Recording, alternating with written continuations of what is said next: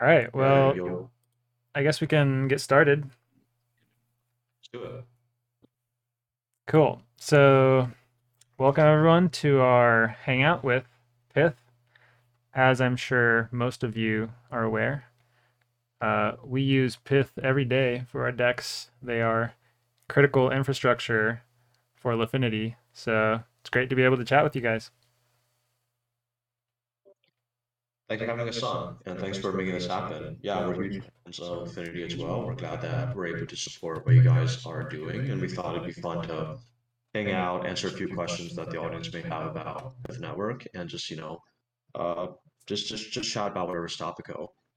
Uh, so my name is Edward. I lead growth and strategy at the Pyth network. I've been full time on Pyths for about since about January.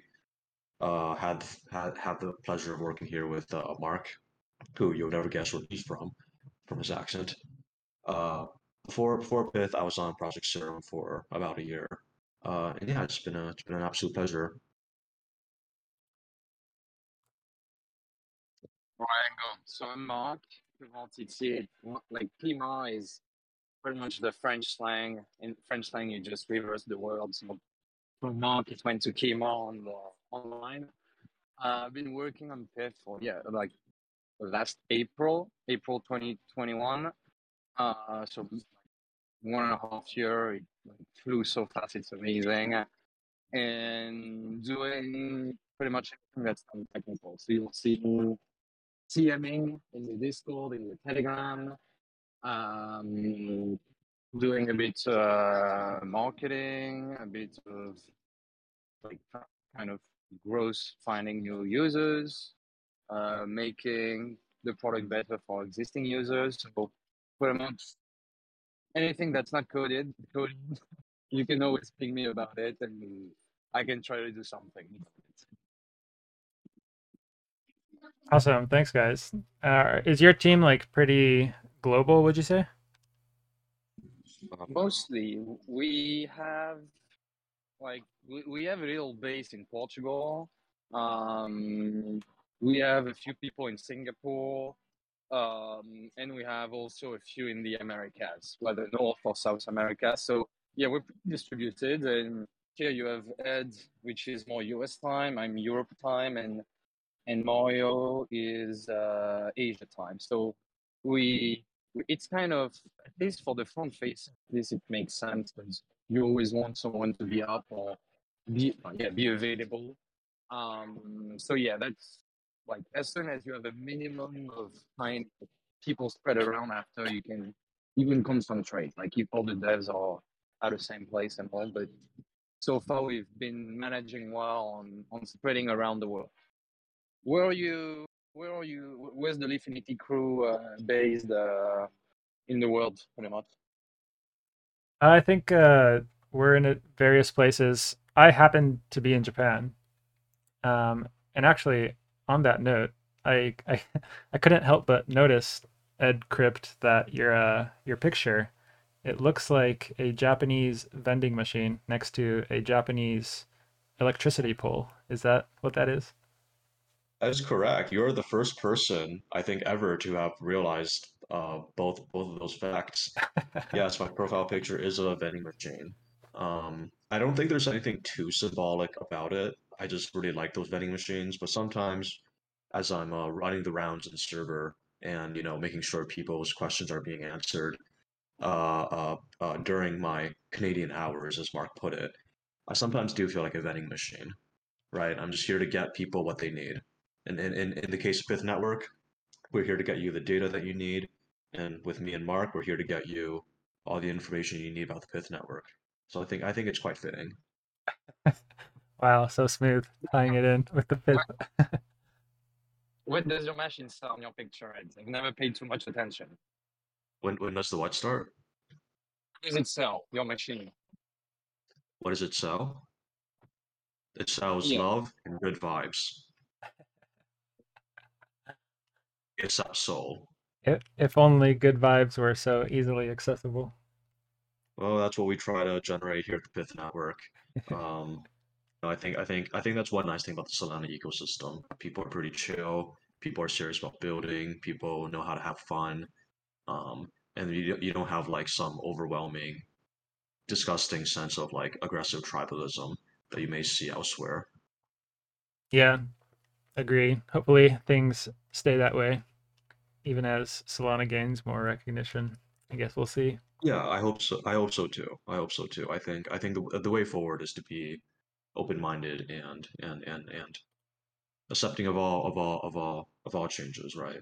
Yeah. I think change is inevitable, and we try to be a bit chain agnostic at Pyth Network too, because we will go cross. I mean, we are going cross chain with Wormhole. We're deployed on BNB chain for testnet and devnet, um, and the implication is that we basically have every other EVM compatible chain in sight. We're deep in talks with them. We're going to be deployed there soon, and once that happens, the whole world's going to find out. But basically, the fair rule of thumb is if it's fair game for Wormhole, then it's fair game for us. Nice. Actually, on that note, so like one question that we commonly get is whether we're considering going cross-chain. And usually our answer is possibly, but that it would involve a lot more complexity because part of the reason that we're able to work so well on Solana is the low latency of the block times. And once there's more lag, that makes us more susceptible to front running. So when Pyth goes cross chain, does that mean that basically you would provide a price update in every block? So basically, same as Solana, just uh, slower speed to match their chain? Overall, we'll keep the Solana standard, let's say. So we'll keep updating every price slot. And for cross chain, well, it will pretty much also depend on the chain because, as everyone knows, like Ethereum gas is pretty expensive. And if we stop publishing on each slot at the end of the day, I don't know how much it would be. Actually, today might not be that expensive given how low are the gas fees. But it might be more initially kind of as a request base. So like you can imagine the whole flow from Solana prices to wormhole will continue, and like applications on any non-Solana chain will be able to, I need the price now, and you get served the latest price from Solana. So it's a bit more nimble, so that like you need a price, you can query it whenever you. So it won't be, we won't kind of like maintain strictly the update on every block on other chains. But then if users want to have help cover this, it might very well happen. Like think of like BNB chain or things where like gas still remain low. Wouldn't be shocking that, let's imagine you have 20 protocols using Pyth. After it can be kind of you could imagine a pool where people kind of collectively pay fees. So like at the end of the day, you could get updates in all the blocks of your chain for relatively low cost. So this, I think, it's how it's going to go down. And then I think because you also already have somehow another topic, but you could already kind of play around Pyth updating on Solana and front running, let's say, other chains Oracle that don't update or that update every half hour. So this is, and a few, I think, individuals are actually on themselves front running oracles, whether it's on synthetics or things like this. So we'll see how it goes in practice, but overall, that will be the design. Got it. Thanks for that. Yeah, I forgot to consider that it costs fees to even put the data on chain. And Solana, it's so cheap that it's not a lot, but yeah, it can become pretty pricey on other chains.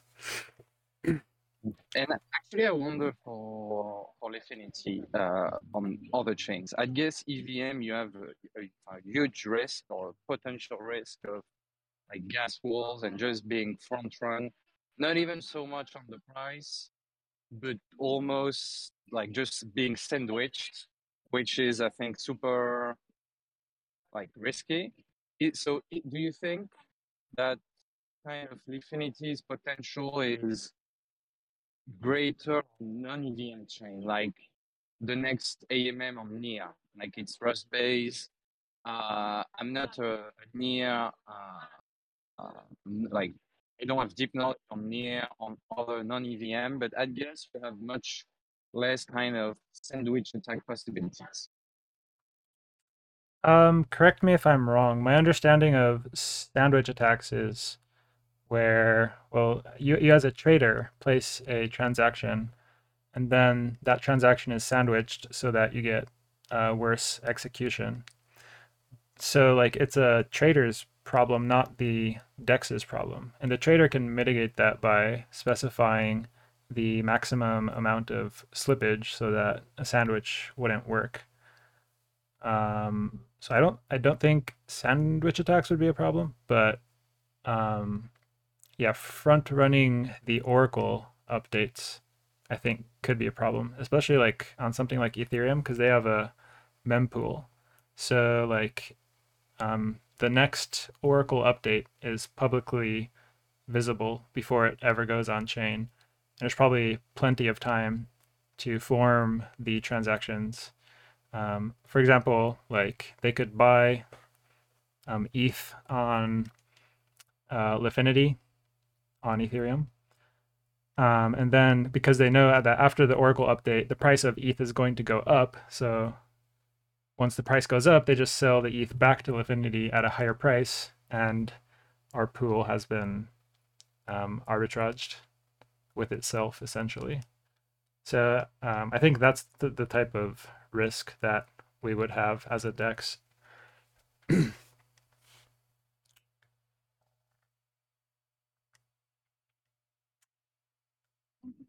Yeah, makes sense. So yeah, pretty much if going cross chain, you'd have it won't be so much like cross chain arbitrage, but rather have your own pool, like Lifinity pools on Ethereum.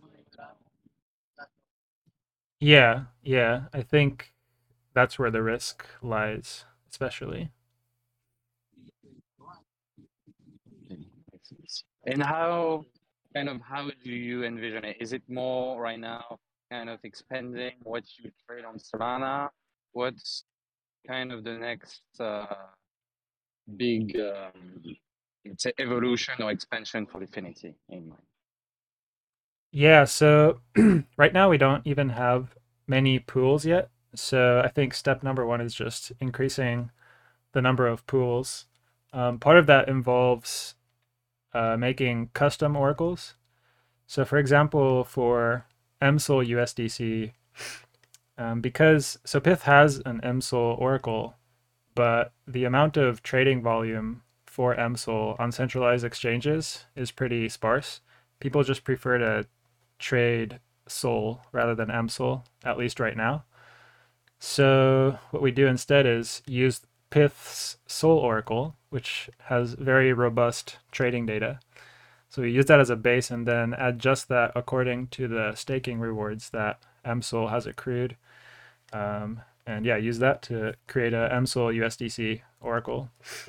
And yeah, so we're like doing that and some variations of that for other token pairs.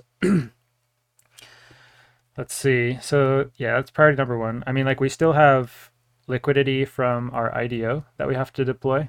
So that's why just opening new pools and deploying that liquidity where we can is probably the highest ROI thing we can do right now. Beyond that, let's see. So, and also I should say, like, partially the reason the difficulty with opening pools right now is that we're in a bear market and there's much less trading volume in a bear market.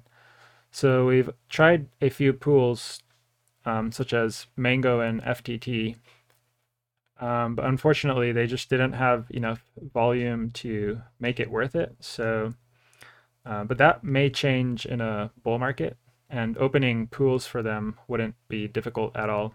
Wouldn't require any like customization or anything. So yeah, there's also this timing aspect. So yeah, just continuing to keep an eye on how the markets evolve.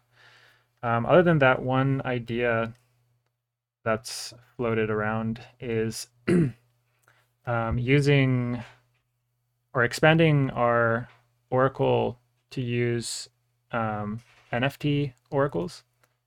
So if we had a robust oracle for the floor price of an NFT, then we could, for example, pair that with the tech that Solvent has, where they fractionalize NFTs into fungible tokens.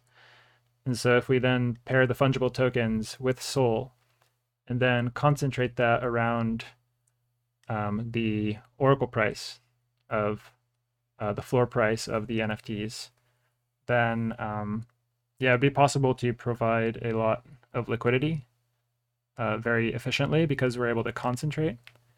Yeah, I don't know if I've heard of that before, like concentrated liquidity for NFTs. The difficulty, of course, is like creating the oracle for NFTs.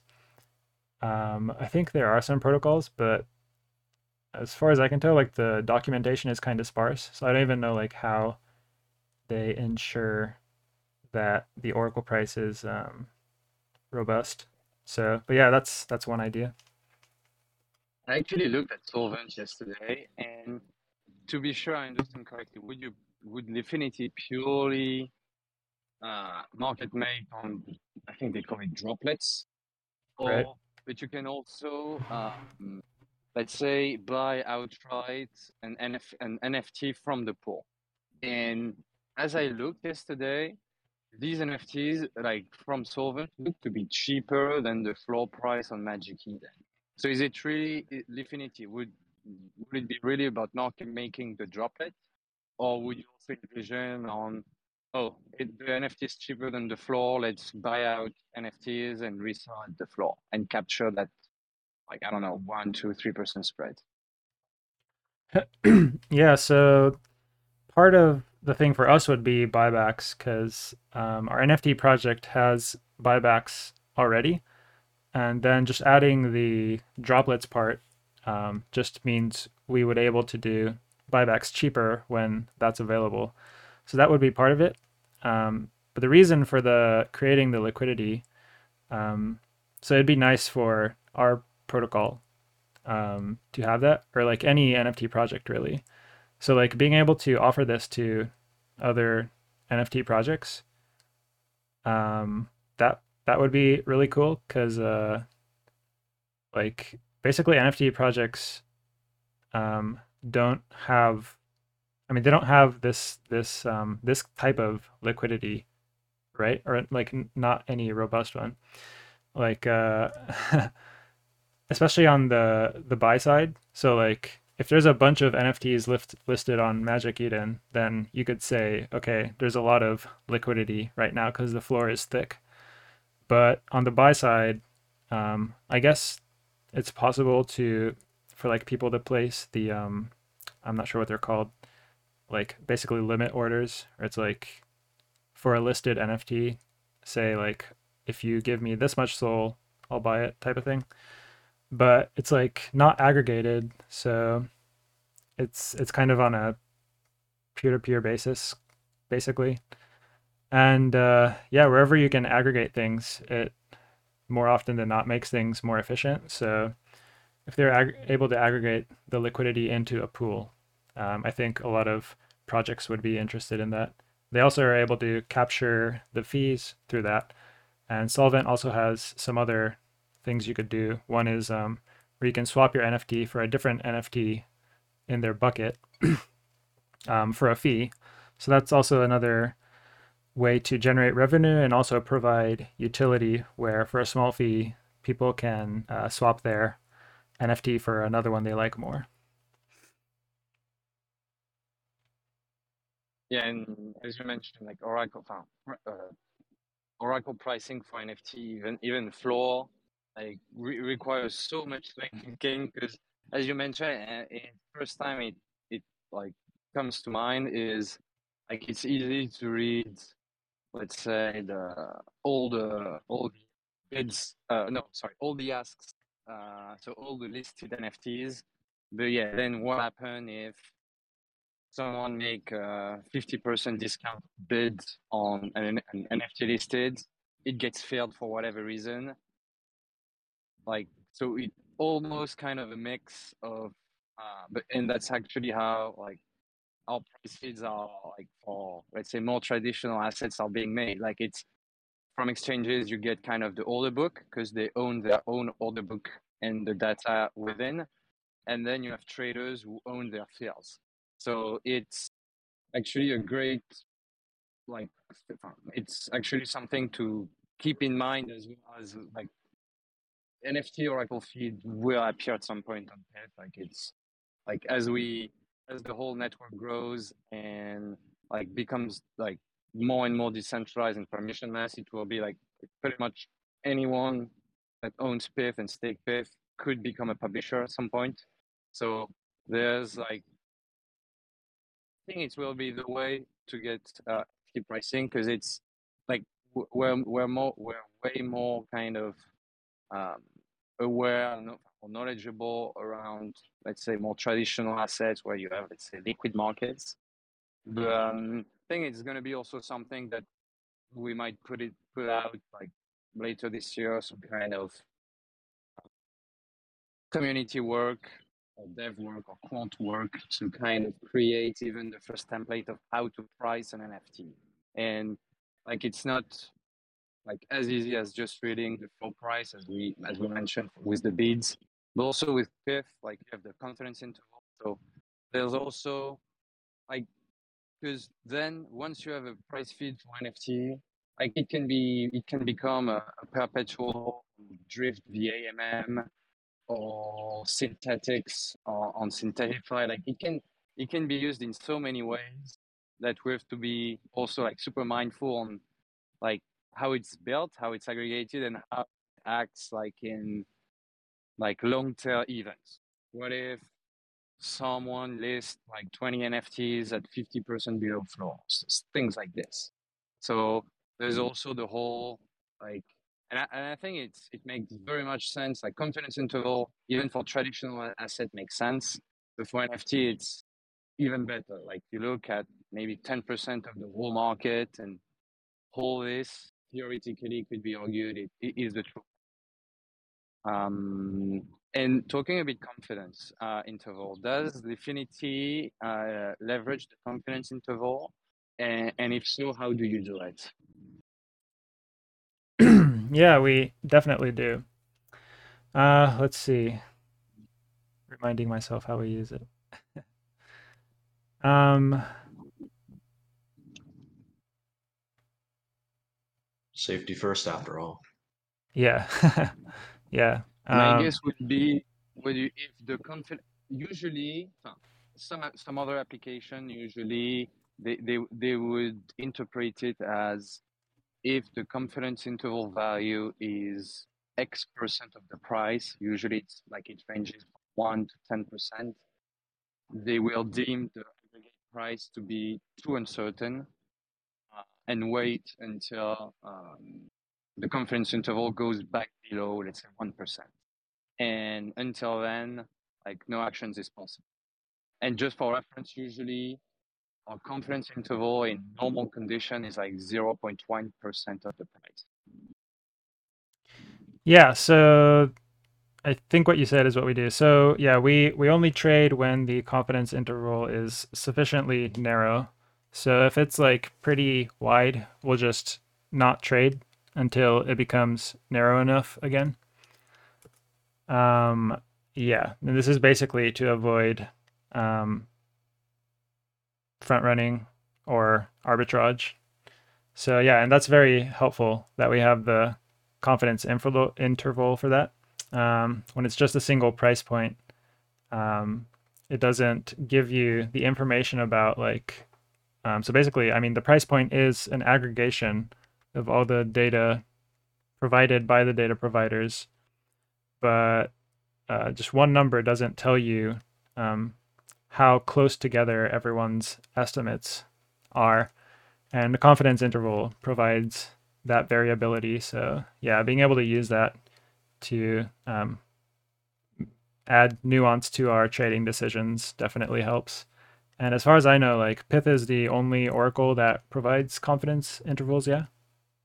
Yeah, and but maybe we're confidence interval maxi now, but it's kind of shocking, and especially in crypto, to not have seen this value metrics spinned up, because even if we still talk BTC, there's like 25, let's say, reputable, or maybe less, 15 reputable centralized exchanges, and BTC never trade at the same price. So it's kind of, I agree with you that giving only one price point, it's now by nature it's wrong, because there is no single price for an asset, and I think we're still super early in how applications can use the confidence interval, because I'm like, we'll see many, as we saw kind of Lifinity kind of completely revamping the AMM world.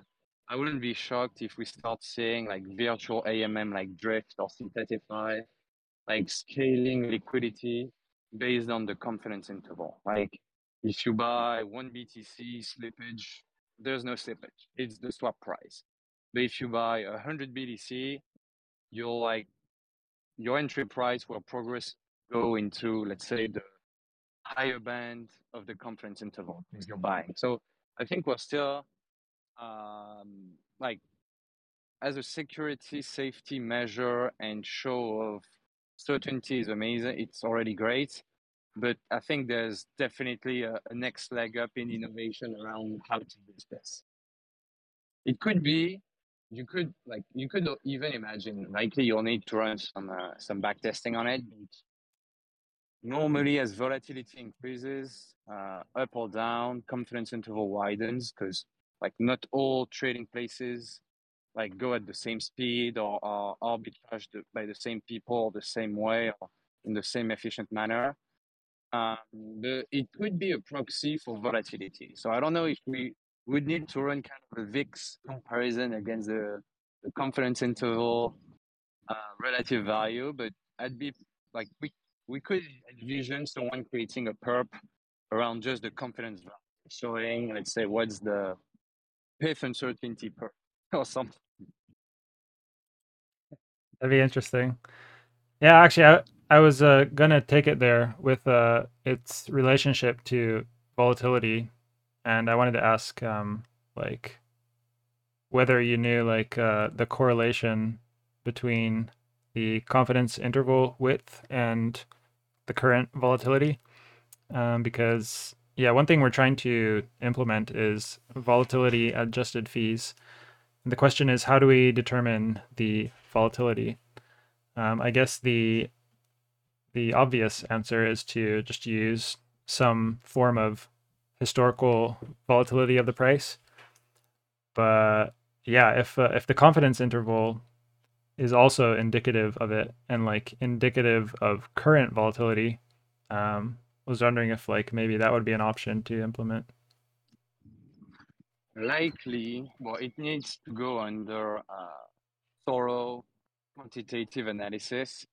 I'd guess that confident, like long term, I'd guess, yeah, just historical price evolution is somehow the best proxy for volatility. And as of right now, we're working on making a public historical database available. So, like, not too far in the future, everyone can have access to all time piece prices that were ever pushed on chain. So anyone will be able to run with the public prices any kind of analysis they want, pretty much.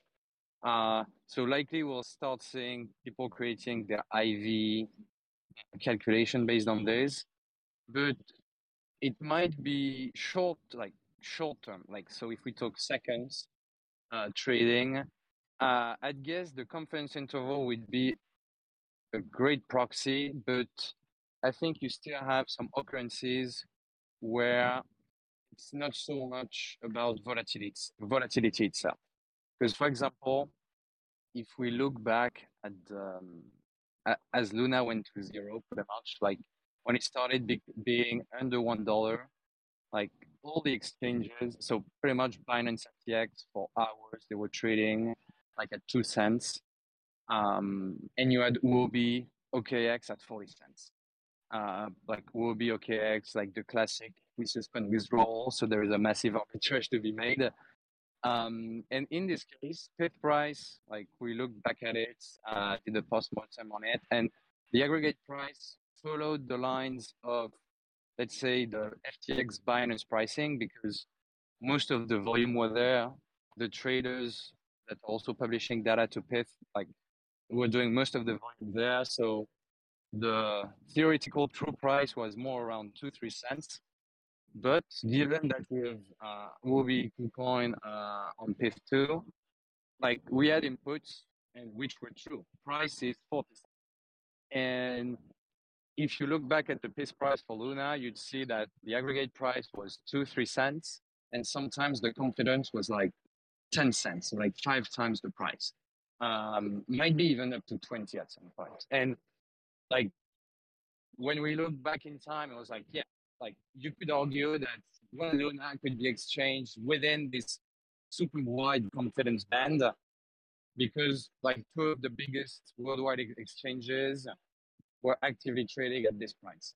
But then would this high confidence band period experienced on Luna USD price feed would show volatility? I'm not sure. So that's why I think there's a bit more assumption around creating volatility based on the confidence interval. Like excluding this kind of event where you have active arbitrage, I think it could be a good proxy, but not 100% of the time. Gotcha. Interesting. So there's like some edge cases basically that you need to keep in mind. And yeah, because you can also envision it also as a security. If like as we, let's say, become permissionless and someone become a publisher, so he has to stake Pyth, so he will have like financial risk acting badly. But if they do, let's say they send this asset's worth $1 billion, while it's worth, let's say, $1, like the whole aggregation mechanism we have aims to first remove the outliers, but also be robust in kind of those cases, so that it would require an insane level of collusion to print a bad price. And so rather than print a bad price, the intermediate stage would be printing a good price, but the confidence interval would widen because maybe 6 or 8 or 10 publishers on BTC are acting maliciously. So I think it's also like it's very versatile. So it might not be in the, and after we'll see how it evolves over time. Because as soon as like the goal down the line is to have like 200, 300, 500 publishers, and like if you start having 200 publishers for BTC, I'd imagine all these edge cases kind of fade into irrelevance because the coverage is so big that like those like couple edge case or location where insane things happen would just be disregarded, because the overall consensus, the overall market consensus would put it on a more like would be more conservative, pretty much. Got it. Yeah, we'll keep an eye on how that develops. Also looking at your exponentially weighted moving average. Yeah, whether we can use that for a proxy for volatility somehow. Yep. So EMEA, yeah. After also there can be some interpretation around this. So first we have I think it's a 1 hour EMEA, but when you put an EMEA, like if you chart it, and we have a blog post about it, pretty much like the last 30 minutes has like over 90% of the weight. And usually like most of the trading, maybe it's more traditional trading, but most of the traditional trading firms and applications prefer EMEA over simple moving average. But like we have many options protocol that use Pyth for expiry settlement, and like the benchmark in the market is Deribit. So you'll also see new values like addition like extra values soon enough on piece price. Likely you'll be able to get like a 30-minute TWAP, but TWAP simple moving average. So every single price point will be equally weighted and not overly weight the more recent one. And it's pretty easy to kind of spin extra values because it's just calculation from on-chain data. So like you could imagine extra values like 15-minute TWAP, equally weighted, 30 minutes, 1 hour, stuff like this. So like the whole ideas, and I think also the historical database is gonna bring like is gonna open up the door for many kind of new development on how to leverage the piece price. Like you don't like your 30-minute TWAP, all right, you just connect there and create your own 1-minute TWAP. Or like for example, there's other I'm digressing a bit, but there is like, for example, Zeta markets, they do their settlement. They pick any price within 10 seconds after 8 a.m.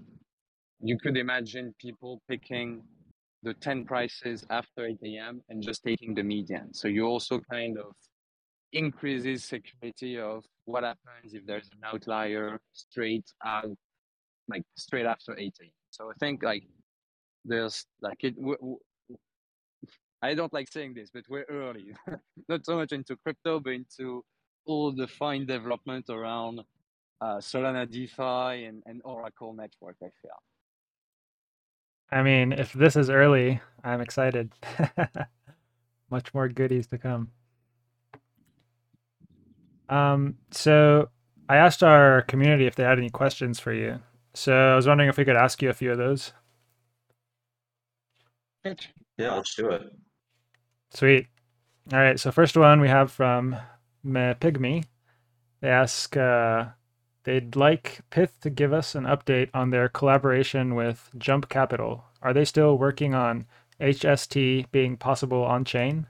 That is NASDAQ type exchange. HST, HST. I'm not sure what that is referring to, but I am also not aware, so I'm keen to have I'll look at for the questions and follow to get some links.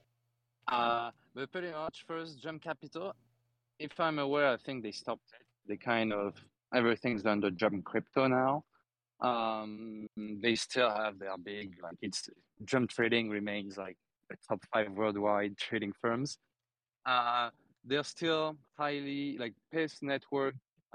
We have a Swiss association, the Peace Data Association, that is the kind of the key driver. Like you could imagine, the goal is like to somehow like not replace, but be like the Ethereum Foundation. Like we're like all there to contribute to, let's say, the network growth, the protocol growth.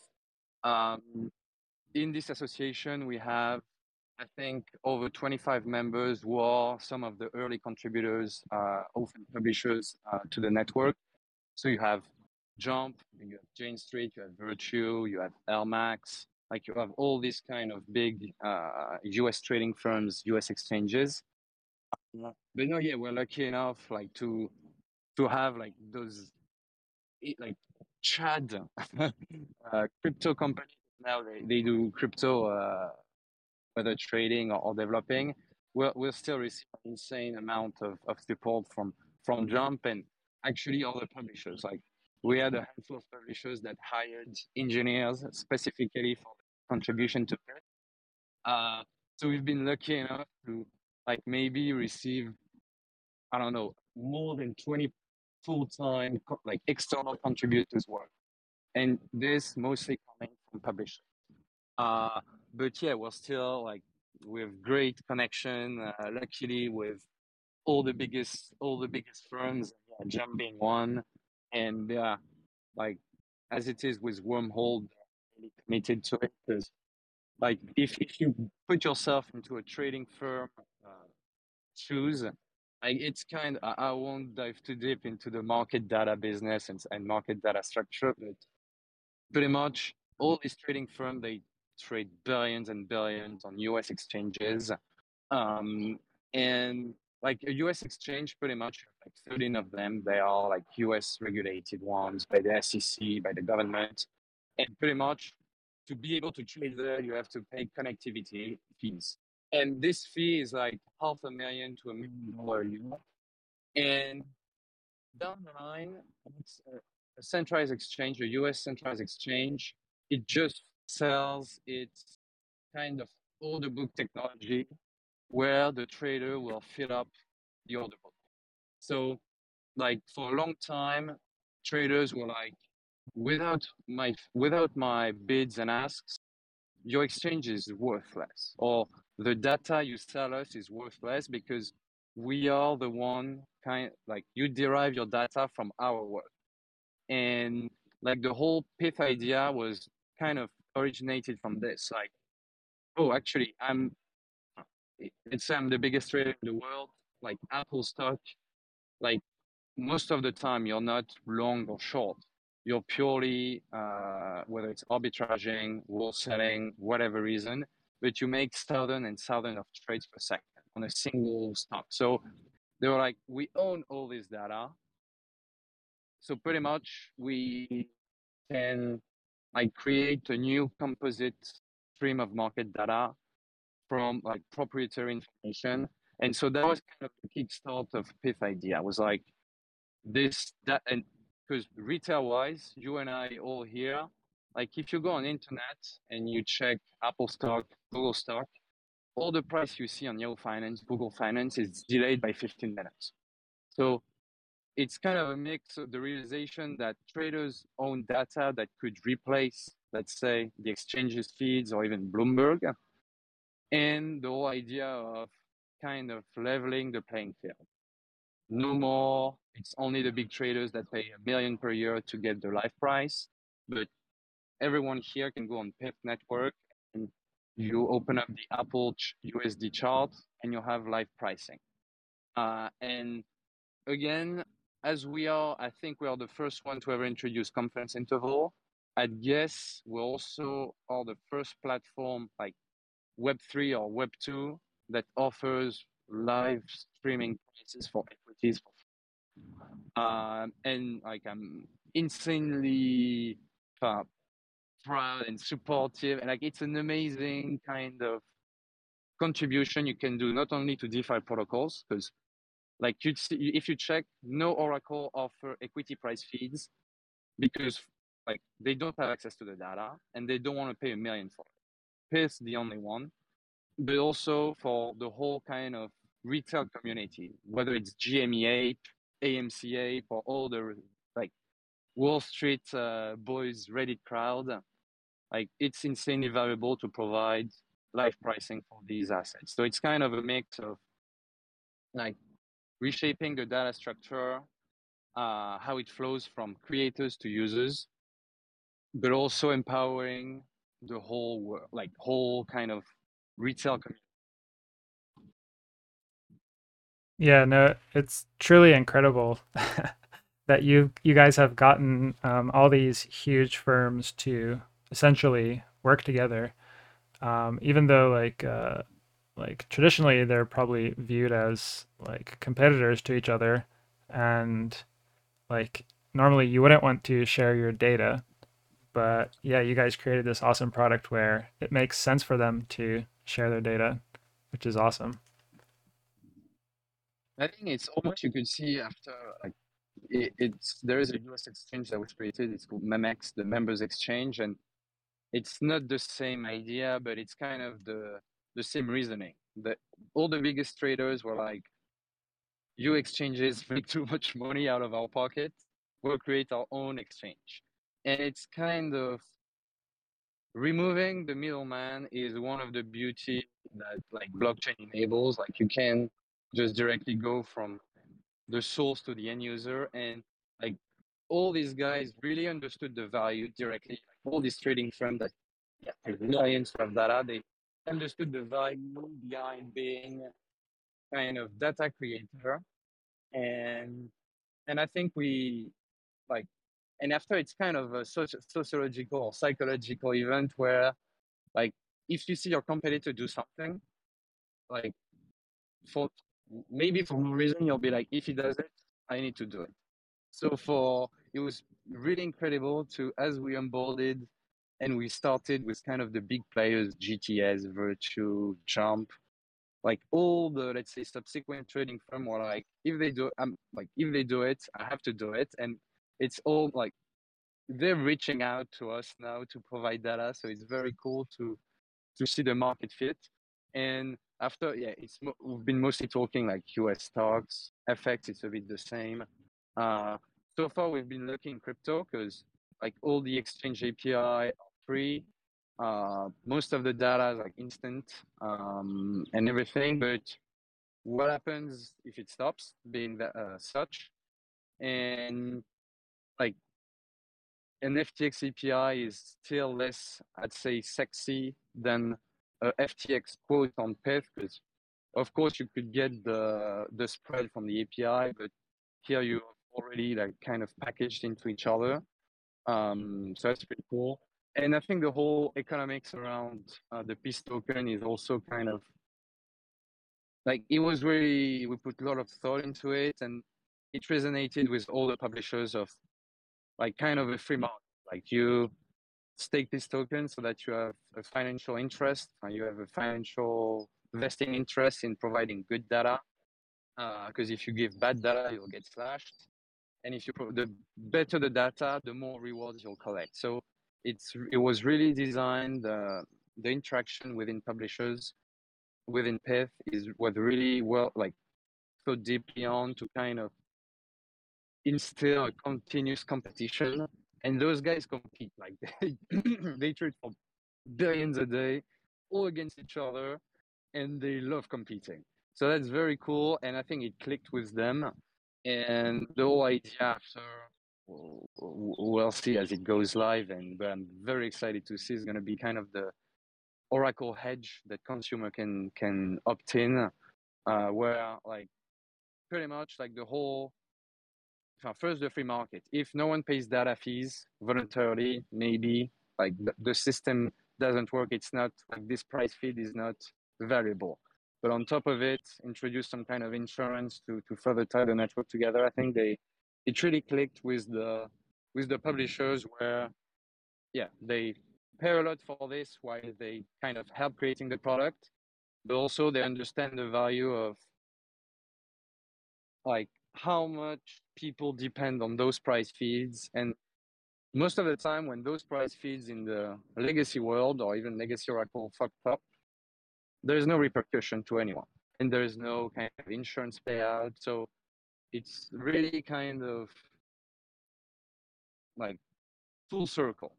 And I think that's the best way to kind of achieve full decentralization and permission, like a full permissionless platform. Yeah, I really love the mechanism design that's in your guys' tokenomics too. Actually, on that note, I'm interested to ask so two related questions. One is, how does the protocol detect whether someone uses Pyth's Oracle data? Because my understanding, so I'm not a dev, but my understanding is that like the data is published on the blockchain for anyone to see. So like I'm confused about like how Pyth can detect who is and isn't using it.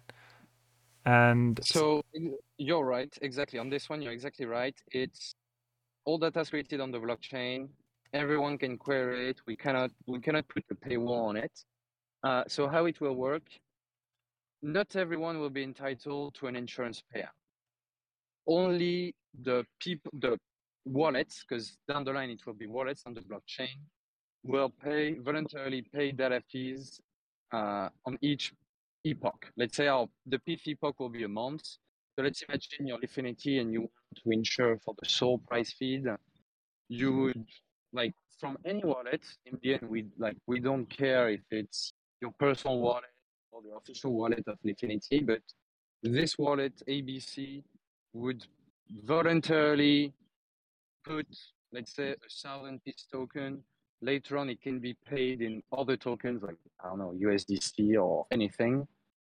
You'd be able to, like, last day of this month, you drop 1,000 Pyth under the Sol USD price feed vault.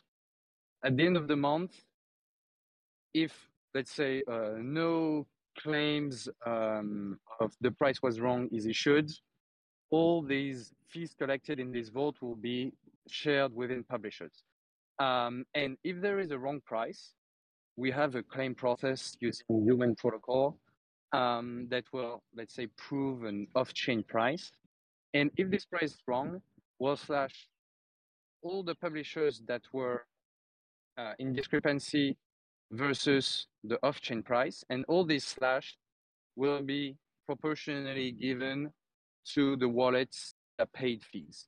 So if Lifinity pays 1,000 Pyth and another protocol pays another 1,000 Pyth, pretty much Lifinity, the Lifinity wallet will have 50% of the like potential slashed Pyth tokens. So, and you could imagine a third protocol that uses Pyth price feed but don't pay fees. If the price wrong, it's unfortunate, too bad for you. No insurance because you didn't pay fees. So that's kind of also like how to drive more robust feed. By paying fees, first you get a potential hedge on the Oracle failure, and we'll see what it paid. But also, the more fees are paid, the more interesting the price feed becomes to be a publisher. If, I don't know, there is 100K USD of fees a month on Solana feeds, like everyone's gonna rush there to be like, okay, it costs me, I don't know, 1,000 USD, whatever cost you envision to provide this data, but I'm getting on average, I don't know, 3x my investment every month in fees. And the more fees, the more publishers come and the more robust the feed becomes, like the less likely it will have a failure. So like, so it will really be wallet based, and you could technically, like you could not use the feed and pay fees. And Oracle failure, you have no application, like it's like there won't be a KYC. So like you could almost kind of short the reliability, if we could put it this way. Right, got it. That's pretty interesting. It's very different than what I had assumed. I have to think about that more. Yeah, really interesting. Um, so, And one thing to mention is no, actually that was irrelevant here. Sorry. all right, no worries. All right, I have another question from our community. So Henry asks, I would like to know from what minimums and criteria, parentheses, volumes, number of sources, etc., that Pyth decides to publish a feed, and more particularly on how they plan in the future to increase their number of tracked assets, especially if DEXs take some market share from centralized exchanges. Yeah. So it will be how a new price feed is added on Pyth. It will be, there is the current, let's say, environment, and there's the final state when Pyth is fully decentralized, how to add a new feed. So overall, any feed, it has a minimum threshold of 3 publishers. And when I mean 3 active publishers on a price feed, if we receive less than 3 quotes, one from each different publisher, we won't aggregate them, just to kind of remove the, like, you don't want to receive only 1 quote and this is your price, because it's like infinitely gameable. So our, like, for existing feed already in production, whenever it's below 3 feeds, it doesn't update the aggregate price. Right now, to add new feeds, given that below 3, the feed is unusable, and that's just bad UX and risky for any protocol to have a stale feed. So pretty much our minimum threshold today to kind of start kickstarting or searching or further exploring if we can price this is to have like 6 different publishers, pretty much. Somehow you could publishers and sources, as in sources I mean more as like marketplaces where this is traded. Somehow it conflicts a bit, but not so much, because if a token is on all the big centralized exchange, like first all these exchange can provide their data to Pyth, but traders are much more active on centralized exchanges, and one publisher will likely look at all the centralized exchanges for the same coin, and so we will have like a full kind of market coverage.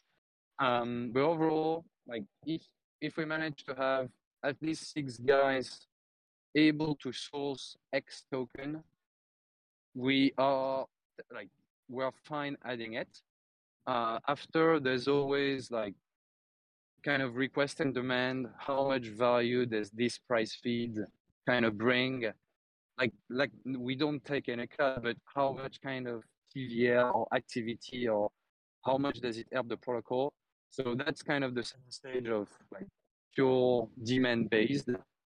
And after, once let's say we are okay, we'll list X token next. We always like have a thorough kind of reliability testing. We also released a blog post, I don't know, 2-3 months ago that explains how we do reliability testing. But pretty much we'll have those 6 or 7 publishers that are able to solve. Maybe there are 12, but from 6, we start running like a 3-4 days reliability study to see how correlated or not publishers are in between them. And like that's the thing, we really don't want to have highly correlated publishers, because if one thing moves somewhere, pretty much all the publishers will act the same way and you lose a bit of robustness. So pretty much I think the standard is that we have an uptime of like 99.9% or 99% before releasing into mainnet. And after, I won't be able to tell the exact value of correlation, but we have another threshold purely on how reliable the price itself is. So that's kind of the current way how we add new price feeds. Are we able to source it? Is there demand? Then we check, are we able to source it? If so, we start, let's say we create the product and we start onboarding publisher, and whenever we can, we run these tests. And like we've been growing a lot, so there's always kind of allocation of resources of, if you have multiple devs working on this aspect of new feeds, you kind of reduce, even if the team's big, you kind of remove a bit of potential workforce from the smart contract kind of building, like the remaining features. But that's kind of the current stage how we do. In long term, like it will be fully governance based. So we'll spin up, like we'll have a whole kind of classic forum where we'll have template for new price feed requests, so that like anyone will be able to submit any idea. I want this price feeds. This is where it's traded. Liquidity, you mentioned liquidity. We don't have a hard cap threshold, but if it's like 10K USD, we liquidate like volume per day, like you'd wonder if it's actually valuable to have this token in the first place, because like pretty much no one use it, or at least no one's traded. But back to the governance, it will be forum post pretty much. You kind of list whatever the history of the coin, where we can source it. One thing also is that as it goes live, likely we'll have the incentives mechanism also like following, so that you could say you're a founder of a protocol, or you just like a protocol a lot and you want to see a piece price feed. You could say, I'm willing to contribute, I don't know, 50K USD worth of fees for the next 6 months, 3 months, 9 months. And so that will kind of signal to publisher that are able to quote it, they'll be like, okay, this I can quote. They kind of offer incentives for me to get onto it. I'll vote yes on the governance. So that's kind of the whole idea of like long term. It will fully be governance on like, and maybe a product could be created, but then if there's no incentives, no one's going to publish it. So like we'll have a thorough governance forum and governance process for this. That's kind of how we envision it long term, like really kind of almost as like Airbnb. You you have a request yourself, you go on the website, you put in your kind of filter, and then you have people offering this. And so here, whenever like we'll have this, publishers at some point will become like it will become a permissionless process. So you and I, we could have a bot, or we kind of build our own Oracle or price aggregator. We get some Pyth, we stake it, and we start publishing data for this. And like that's really long term, like open, free data marketplace where if you want something, you can attract people by signaling your paying fees, or yourself, you directly become publisher, and even if there's no fees, you can contribute. And likely, I wouldn't be shocked if like we see a few DAOs of NFT, like the Monkey DAO or any other NFT, or even like DAOs of other coins. I don't none come to mind, but is there a Solana one? But a good one. But you could imagine pretty much anyone, any protocol, NFT or DeFi, be like, it's worth it to have a price feed. So I'll kind of put this on the line to interest other people, but also I can get Pyth and provide data for this. So it's very like whole idea, and I say it all, I think in every space, whole idea is almost for the Pyth team to be able to die and the network to continue working like perfectly fine. It's a bit morbid. I think it gets the point across. Yeah, thanks for that. Thanks for the very thorough answer. All right, well, those are all the questions we had from our community. So, and looks like we crossed the hour mark, so maybe start closing now. Is there anything you guys or that we should keep an eye out for that you guys will be releasing soon? I think for the multi-chain maxi, I think one of our upcoming exciting developments, and we mentioned about it earlier, will be going multi-chain or cross-chain, depends if you include Wormhole being a chain. But I think if you use, like if you're a Cosmos aficionado, if you're a BNB one, if you're a NIA one, I think it's like you'll likely see us there, not so far out.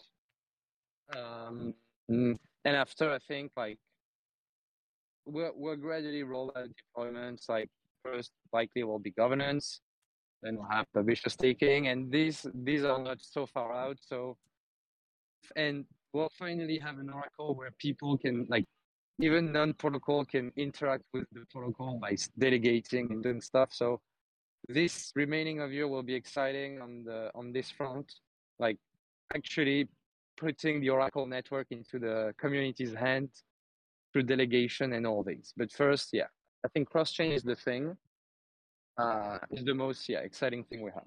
Do you have anything else that excites you, Ed?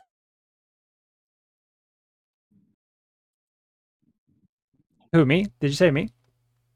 No, Ed. Okay, Do you have that's what I thought. any? I Okay. couldn't tell. I thought you were referring to Durden. Gosh, I mean, yeah, cross-chain's a big thing. But everything that you've read about in the white paper will also be coming. So that includes the token distribution event, that includes on-chain staking, includes governance, all that good stuff that makes the Pyth network a features complete system. Awesome. Yeah, obligatory when token. uh, With two When servers. it's needed. Yeah, when it's needed. We've seen too many protocols token.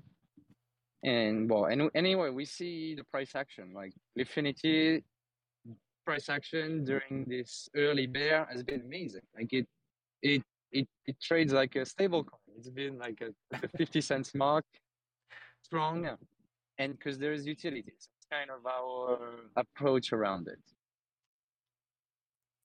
Yeah, no, it's incredible how much utility your product provides to the whole Solana ecosystem. It's really awesome. Um, and yeah, just to reiterate, we really appreciate it because we wouldn't be able to run without Pyth. So yeah, thanks for everything that you guys do. Our pleasure, and we appreciate you guys. If there's any price feeds or any new features you want from us, just let us know. We'll try and make it happen. You heard it here first, We're gonna be on community. Infinity. When Infinity USD price feed. Yeah, unfortunately, the only place you're gonna get a price for Lifinity from is from our own constant product pool. So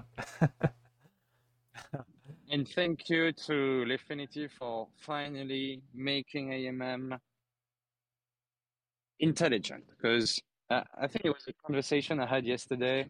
Was will we have AMM in 20 years? I don't no clue where we'll be in 20 years, but it feels like it's an amazing tool for very nascent product, like pure price discovery of something that was just created, but long term, like for big trades, you'll never see, let's say, an institution or a big trading firm making like a 2000 BTC swap on an AMM.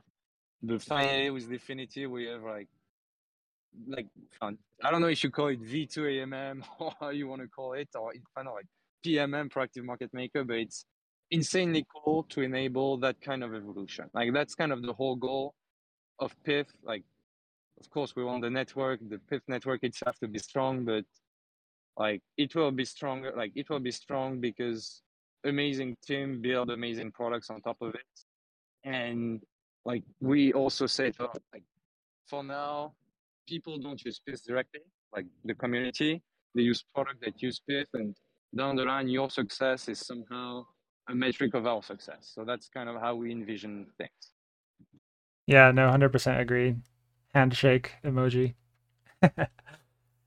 All right, well, I guess we'll bring this round to a close. Maybe we can do another one a few months out. But yeah, thanks for coming on. It was really great hanging out with you guys.